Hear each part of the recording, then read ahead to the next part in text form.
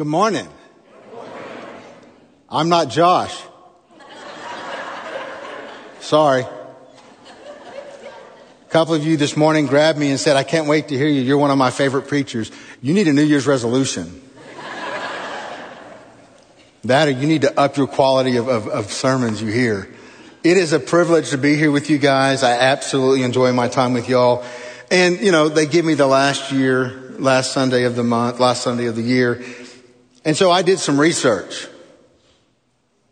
37 out of 100 people are making a New Year's resolution tonight. 63 of us are smarter.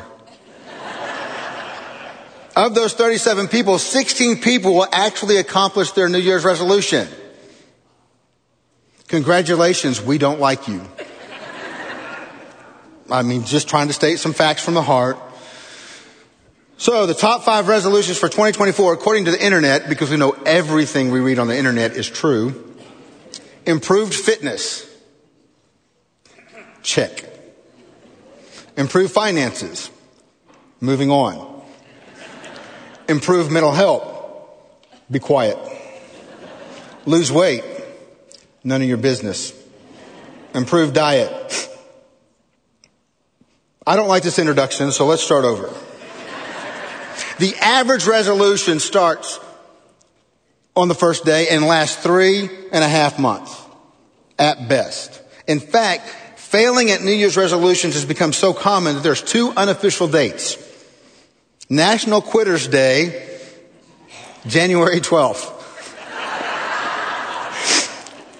And ditch that New Year's resolution day, January 17th. Who said there's not hope for our country? Anyhow, so with this in mind, I came up with some resolutions. I'm going to quit all my bad habits. And then I realized none of you people are like a quitter. So I took care of that one. Last year, I had a resolution to lose 20 pounds. I've only got 30 to go. So as the clock strikes midnight tonight, my prayers for you is this, that you'll have the stamina to wish all your Facebook friends a Happy New Year at 12:01. And finally, I pray that you all become smart enough to realize that the resolutions are seldom successful. And I pray that you become wise enough to know that the difference between a new year and an old year is 1 minute past 12 a.m. For my family, at least my wife and I, midnight is now 10 o'clock. Amen. So, for those of us who are joining us, we'll drop the ball. I've got a tennis ball I'm dropping off in the living room and going straight to bed. It'll be wonderful.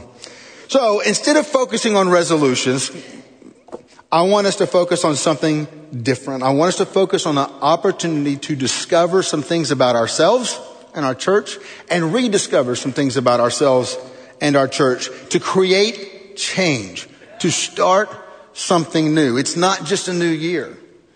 We're seeing a season of ministry come to a conclusion and a new season start. It's a time of bittersweetness. And so I want us to look at 2 Chronicles chapter 29. I'm going to go through some verses. I'm not going to read all 36. I would not want to punish you that way. But to lead into it, King Ahaz was the king prior to Hezekiah. And King Ahaz had shut up the temple. They were under attack from many enemies. Some of these enemies he made friends with. Some of these enemies he created alliances with. And then he started worshiping their gods as part of the agreement. So he shut up the temple. He took all the gold and silver worship items and articles out of the temple. And that was his life. And in fact, Scripture is very clear that Ahaz did evil in the sight of the Lord. Then you have Hezekiah. So if you look at 2 Chronicles 29, we're going to read verses 2 through 5. He did right in the sight of the Lord, according to all that his father David had done.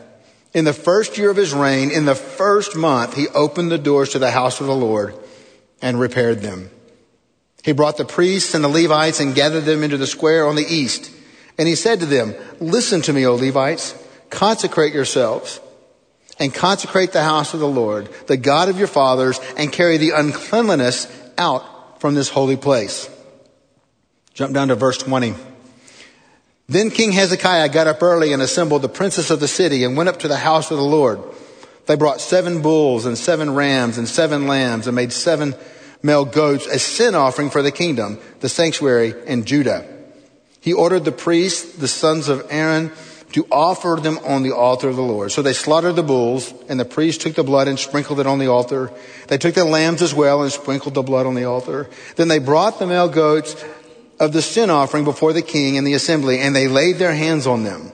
The priests slaughtered them and purified the altar with their blood to atone for all of Israel, because the king ordered burnt offerings and the sin offering for all Israel. Verse 28. While the whole assembly worshiped, the singers sang and the trumpet sounded, and all of this continued until the burnt offering was finished. Now, at the completion of the burnt offerings, the king and those who were present with him bowed down and worshiped. Moreover, King Hezekiah and the officials ordered the Levites to sing praises to the Lord with the words of David and asked for the seer. So they sang their praises with joy and bowed down and worshiped. Then Hezekiah said, now that you've consecrated yourselves to the Lord, come forward and bring sacrifices and thanksgiving offerings to the house of the Lord. So the assembly brought sacrifices and thanksgiving offerings, and everyone was willing brought burnt offerings. Verse 36. Then Hezekiah and the people rejoiced over what God had prepared for the people, because this thing came suddenly. So the first thing we see in verses 3 through 5 is immediately Hezekiah, in the first year, in the first month of his reign, he consecrates the temple, and he has the priests consecrate themselves. Consecrate, that's a big word. And throughout the Bible, we see this theme occur. And it's talking about being set apart for a specific purpose. Consecration is a deliberate act of devotion. It requires intentionality, a commitment to living a life that is set apart for God's purposes. There is a difference between I am a believer and I am a disciple.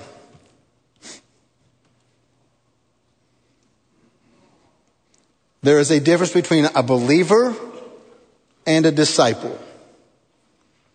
Many people believe, heck, Satan and the demons believe, but a disciple is someone who is completely committed and devoted themselves to the teaching, to Christ. They are all in. Every part of who they are and what they do is under the umbrella of discipleship. Consecration is linked to spiritual discipline. It involves making the choices that align yourself to God's will, even when it's difficult or goes against our natural inclination. If you say to me, Wayne, I have no natural inclination, I'm going to ride with you to downtown Dallas during rush hour. See what your natural inclination is. Oh, bless his soul, he cut me off. Isn't he precious? I'm just not thinking that's what you're saying. I know that's not what Jana, my wife, says, but never mind. Anyways. It's also about purity. It's the process of removing anything that's going to hinder our relationship with God and creating space for his presence in our lives. It's fascinating around this time of year of how people will come to the church and want to have a conversation. And a lot of times it's people that have no connection to our church, that have no connection really to faith life per se in a body of believers, but they grew up with it. That's something in their past, and they want to reconnect, and they want to start afresh, start new, and they want to just kind of dump everything that's going on and make this conscious move into a new life. And I get to hear people's stories every year, especially this time of year. And the conversation comes around to, okay, then it's going to require you doing the work of submitting and letting yourself become a disciple under Jesus Christ. And I wish I could say that every one of those people I've ever talked to that were not members of our church are here today. They're not. I mean, God love each one of you and God love me, but we're a stubborn people. Submitting our will to someone else, God, sometimes that's a hard thing to do. We don't want to. But it's essential for that disciple's life. And we've got to stop doing that same thing over and over and over again, expecting a different result. We have to intentionally choose to follow Christ, to become more than just that believer, but to become that disciple. It's an act of devotion, sacrifice, and commitment that requires a daily discipline and a heart that is intentionally and wholly surrendered to God. Paul tells the church in Rome, therefore, I urge you, brothers, by the mercies of God, to present your bodies a living and holy sacrifice, acceptable to God, which is your spiritual service of worship. We are the sacrifice. We are the ones that are to yield ourselves to God and let God take control and let God direct and guide. Does that mean we're not going to have conflict? Oh, heck no. We're going to have conflict. Because what I want is not always what God wants. And God's timing is definitely not my timing. The life I envision for myself is nothing about the life that God envisioned for me. And I'm just one individual. But if I am going to allow myself to be consecrated, if I'm going to yield myself to God, then I have to be willing to be molded and shaped into the image and the person that God wants me to be. In the easy times and in the difficult. In the times when everything seems to go your way, and I've heard from some people that, there are days that you can experience that nothing goes wrong. I'm looking forward to that day. It'll probably happen 3 days after I've passed and you've had my funeral and I'm buried and dead, but hey, that's going to be a great day. But then there's those days where nothing goes right. The world turns against you. Everything you do blows up in your face. Every good intention, even the right choices are having ramifications that really are not fun experiences in your personal walk. I mean, have you not experienced that? If you've not, I need a counselor to talk to me in a little while. And so to be consecrated, sometimes it's that good and that bad stuff that happens that we have to allow ourselves to be molded and shaped. If you look at verses 20 through 24, you see that then Hezekiah moves into this time of worship. They've slaughtered the animals. They've purified the altar with the blood of the animals to atone for Israel's sin. And that's what they did until Christ. And once Christ came, He is the blood sacrifice, not an animal. He's the living sacrifice that we now fall under. And so we have to bring ourselves to God as living sacrifices because Jesus has done the heavy lifting. And if you go on into verse 30, you see that they sang praises with joy and bowed and worshiped God. Why? Because Hezekiah was bringing them to a place of repentance, to renewal, and to a fresh beginning. His father did evil in the sight of the Lord. His grandfather did evil in the sight of the Lord. You go look through Hezekiah's life and guess what?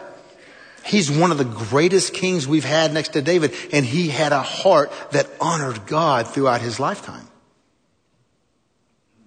Totally different than his father and his grandfather. And so you've got this moment where we have the same mandate. And Peter tells us in his book that we are a chosen race, a royal priesthood, a holy nation. We're a people for God's own possession so that we may proclaim the excellencies of Him who has called us out of darkness and into His marvelous light. Once we accept Christ as Lord and Savior of our life, once we submit our will to His, we become His disciple. Part of our purpose for existing is so that we can worship the Creator and Redeemer of our life. Then you move into this third section, and it's a time of thanksgiving. Verses 31 and 36 shows us that they've consecrated themselves. They spent time worshiping, and now they're bringing sacrifices and thanksgiving offerings. They're giving thanksgiving of both the trials and the blessings of life. And I had all these great verses that I was going to read to you about the good and bad moments of life. But I want to read you something that I got this week. And I'll try not to get emotional. It's transplant day. I can't tell you the range of emotions, but mainly overwhelming gratitude.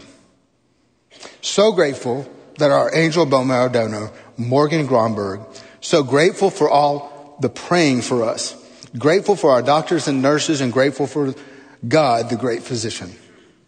Stem cells, find your new home and do your thing. Pray for healing. Zephaniah 3:17. The Lord your God is in your midst, a mighty one who will save. He will rejoice over you with gladness. He will quiet you by his love. Kimberly Gromberg.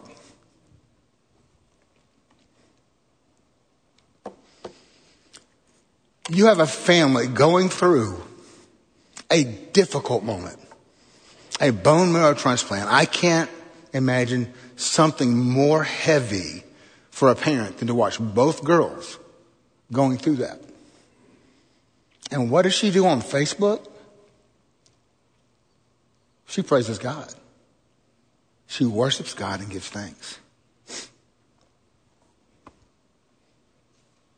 I teach in a senior adult men's class. We've nicknamed them the boys. We run a tight crew. One day y'all be old enough to hang out with us. But our boys are dealing with hard situations in life. I've watched these men over the last 5-10 years go from strong, active men. They're struggling with Alzheimer's, Parkinson's. They're dealing with health issues. And yet that group of men and women love on each other. They are the church to one another. Me? I replaced a radiator for my daughter's car in October. 2 weeks later, that car went to heaven. We won't go into any discussion. 2 weeks after that, my wife's car goes in, gets a new radiator. 2 weeks after that, my truck is in the shop. Can you guess what it's getting? A new radiator. Apparently, we run hot in the Cotton family. So then I decide, well, go ahead. Lord, thank you. It's inconvenient. It's irritating. I'm frustrated. But take care. Do a tune-up on the truck. We'll do all this. My wife gets me in the Jeep this morning to drive here. She puts it in reverse. We're on an incline. We're standing still. It doesn't move. She puts it into first gear. We go forward. We put it into reverse. We stand still about 3 foot closer to the garage door. Apparently, I'm going to get a new transmission this year, praise Jesus. It's irritating. It's frustrating. It's things that make me want to say ugly things. But my girls are healthy and safe. So why do I have the right to complain?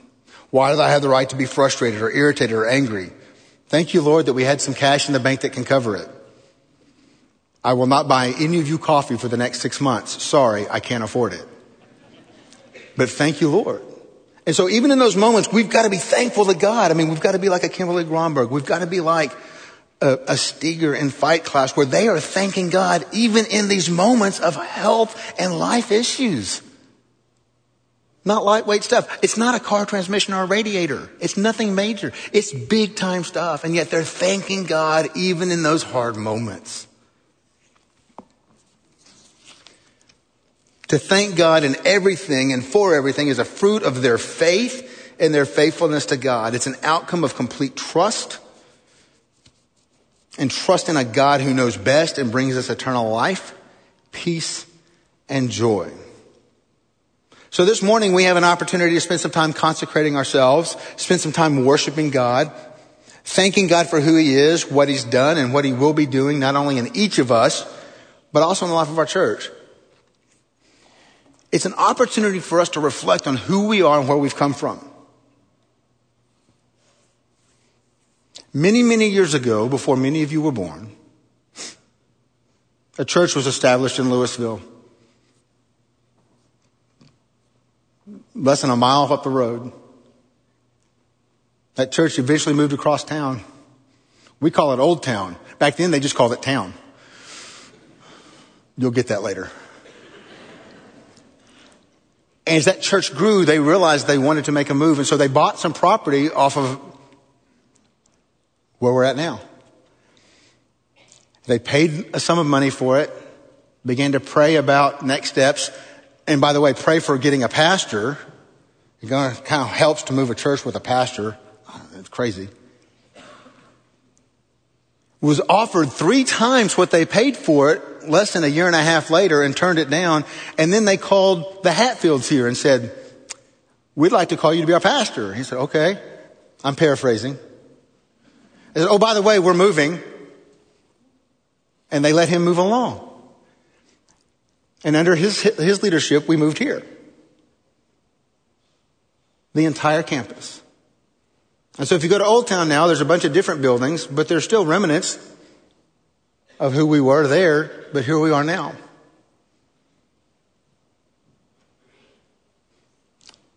Last week, Troy talked about because this happened, that happened, right? Well, the reason you're having to listen to me right now is because Stephen Hatfield allowed somebody to hire me, and you crazy people went along with it. It's y'all's fault. We blame you. But under Stephen's leadership, I learned a ton of stuff. I did. I grew and matured. I went from being a half-wit to 5/8 of a wit. I went from being kind of a fat, brown-haired children's minister to a kind of fat, white-haired, whatever I am right now. We are who we are because of that leadership. And then he decided that God had told him it was time. And he took the courage to say, you know what, guys, I love this place, I love this church, and I love it deep enough, I'm stepping down. And so then we began a process of searching of who does God want for us. And here we are. We have a pastor coming to the office on Tuesday. We have a pastor who's going to be leading us in the pulpit next week. And I'm doing my best to make Josh look really good right now. So I want you to hear a word from Josh real quick. Hey, what's up? Good morning, First Baptist Church. I just wanted to make a quick video. Wayne asked and allowed me to do this and give you a quick update. We are so excited to be with you guys next week. As you can see from my breath, it is pretty cold up here in Arkansas right now. So we're excited to get back down south, even though I know it's just as cold down there. We are in the middle of moving, and so the house is filled with boxes, and we're eating off of paper plates. And all of that's good. If you've ever moved your family across the country, then you know how absolutely exciting that is and can be. I've had so many people reach out and ask what they can do for us. And so there's a couple of things that I would ask you to do. The first one is just pray for us. Pray that we sell our house. If we could sell our house here in Conway, that would be the absolute best thing for us. And then the other thing I'm going to ask you specifically to do is to reach out to those in the church, those who you know that maybe haven't been in the last couple months, maybe years, and invite them back. Next week is the start of something new.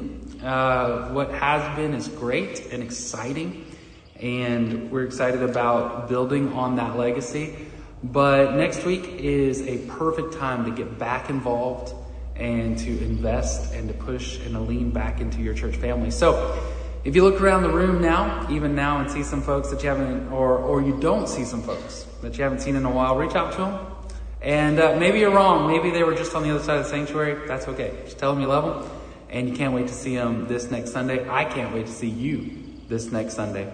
Have a great Sunday morning. Happy New Year. And I'll see you next Sunday.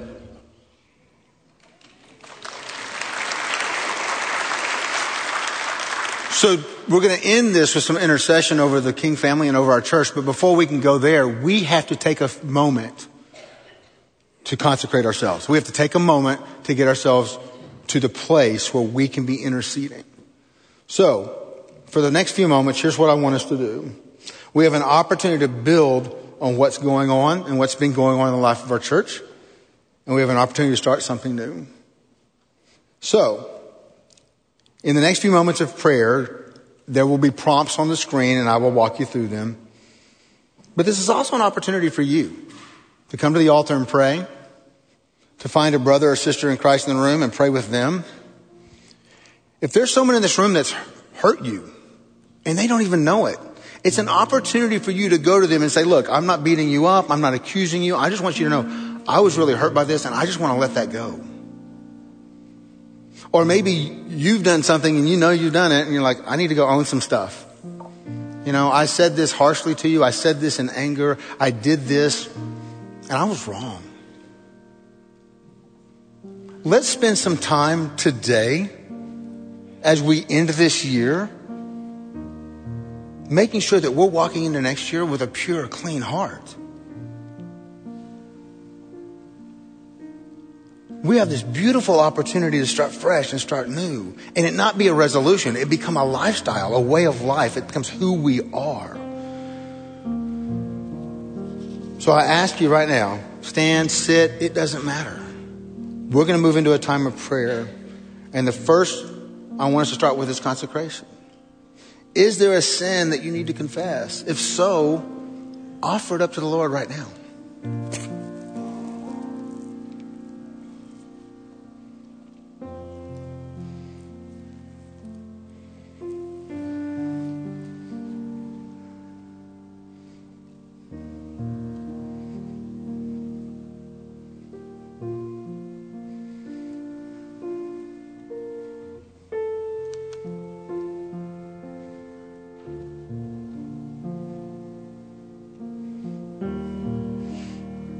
Next, is there a spiritual discipline that you need to start practicing? Do you need to be more intentional in your prayer life? More intentional in memorizing scripture? More intentional in doing the daily work of being a disciple? Whatever that is, offer it to the Lord and commit it to the Lord.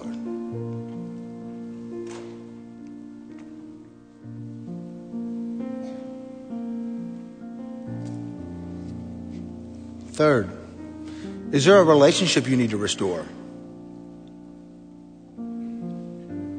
Maybe they're in the room. Maybe you need to take care of that today. Maybe it's a phone call you're going to have to make later today, or schedule an opportunity to get together. But if we want to be the bride of Christ God has called us to be, we've got to start at a pure place. A place where we're set apart. A place that we have consecrated ourselves.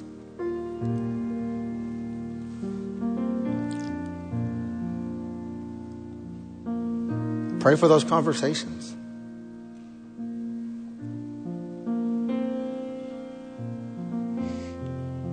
Now as we move into worship, I want to read you a scripture and just worship God through the reading. I exalt you, my God, the King, and I praise your name forever and ever.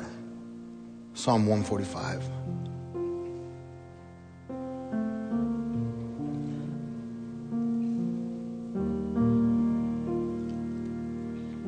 Do you not know?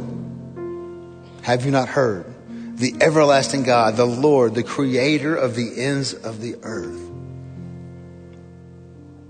Isaiah 40:28.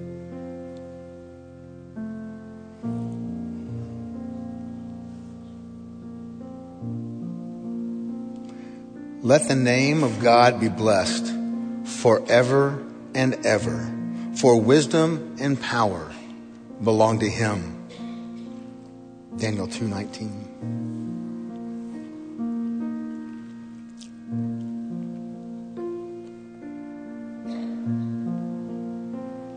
Finally, we move into prayers of thanksgiving. Give thanks to God for all he's done and is doing and will do in your life. It is for your good and his glory.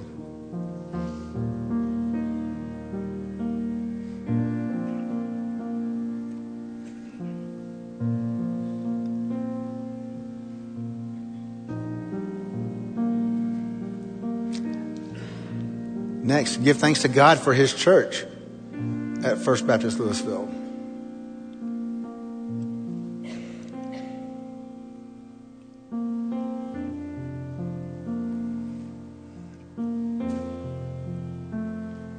And finally, give thanks to God for the King family, the opportunity they get to begin a new season with us here.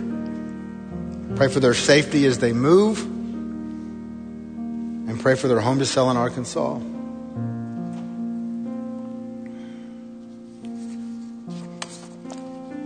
In these last few moments, what I want to do as we're in this attitude of prayer is this, very simple. You have opportunities to make some things right. So during this invitation, we won't go long. You have an opportunity to come and pray at the altar. You have an opportunity to grab someone and pray with them. You have an opportunity to come and say, you know what? This has all been interesting, but I don't even know Jesus as Lord and Savior. I don't know what you even mean when you say that. I'd love to talk to you about that. Maybe you're like, I know what it means. I've done it. I just haven't been living it. And I want to start fresh. I want to start anew. Well, come down. We'd love to pray with you through that. Maybe you're looking for a church home. You're like, I don't even know how to do this. Heck, post-COVID, we don't even know how to do it. So we'll figure it out together. But maybe you need a place to call home. I will tell you, I would never want to fight, love, and be in the presence of a better place than here. And finally, maybe you're not sure what you're looking for. Maybe you're not sure what the next step is. Let's at least talk. Maybe we can discover that next step for you together. So I ask you to quietly stand in an attitude of prayer. The altar is yours. Julie and I will be down front, and we would love to talk with you.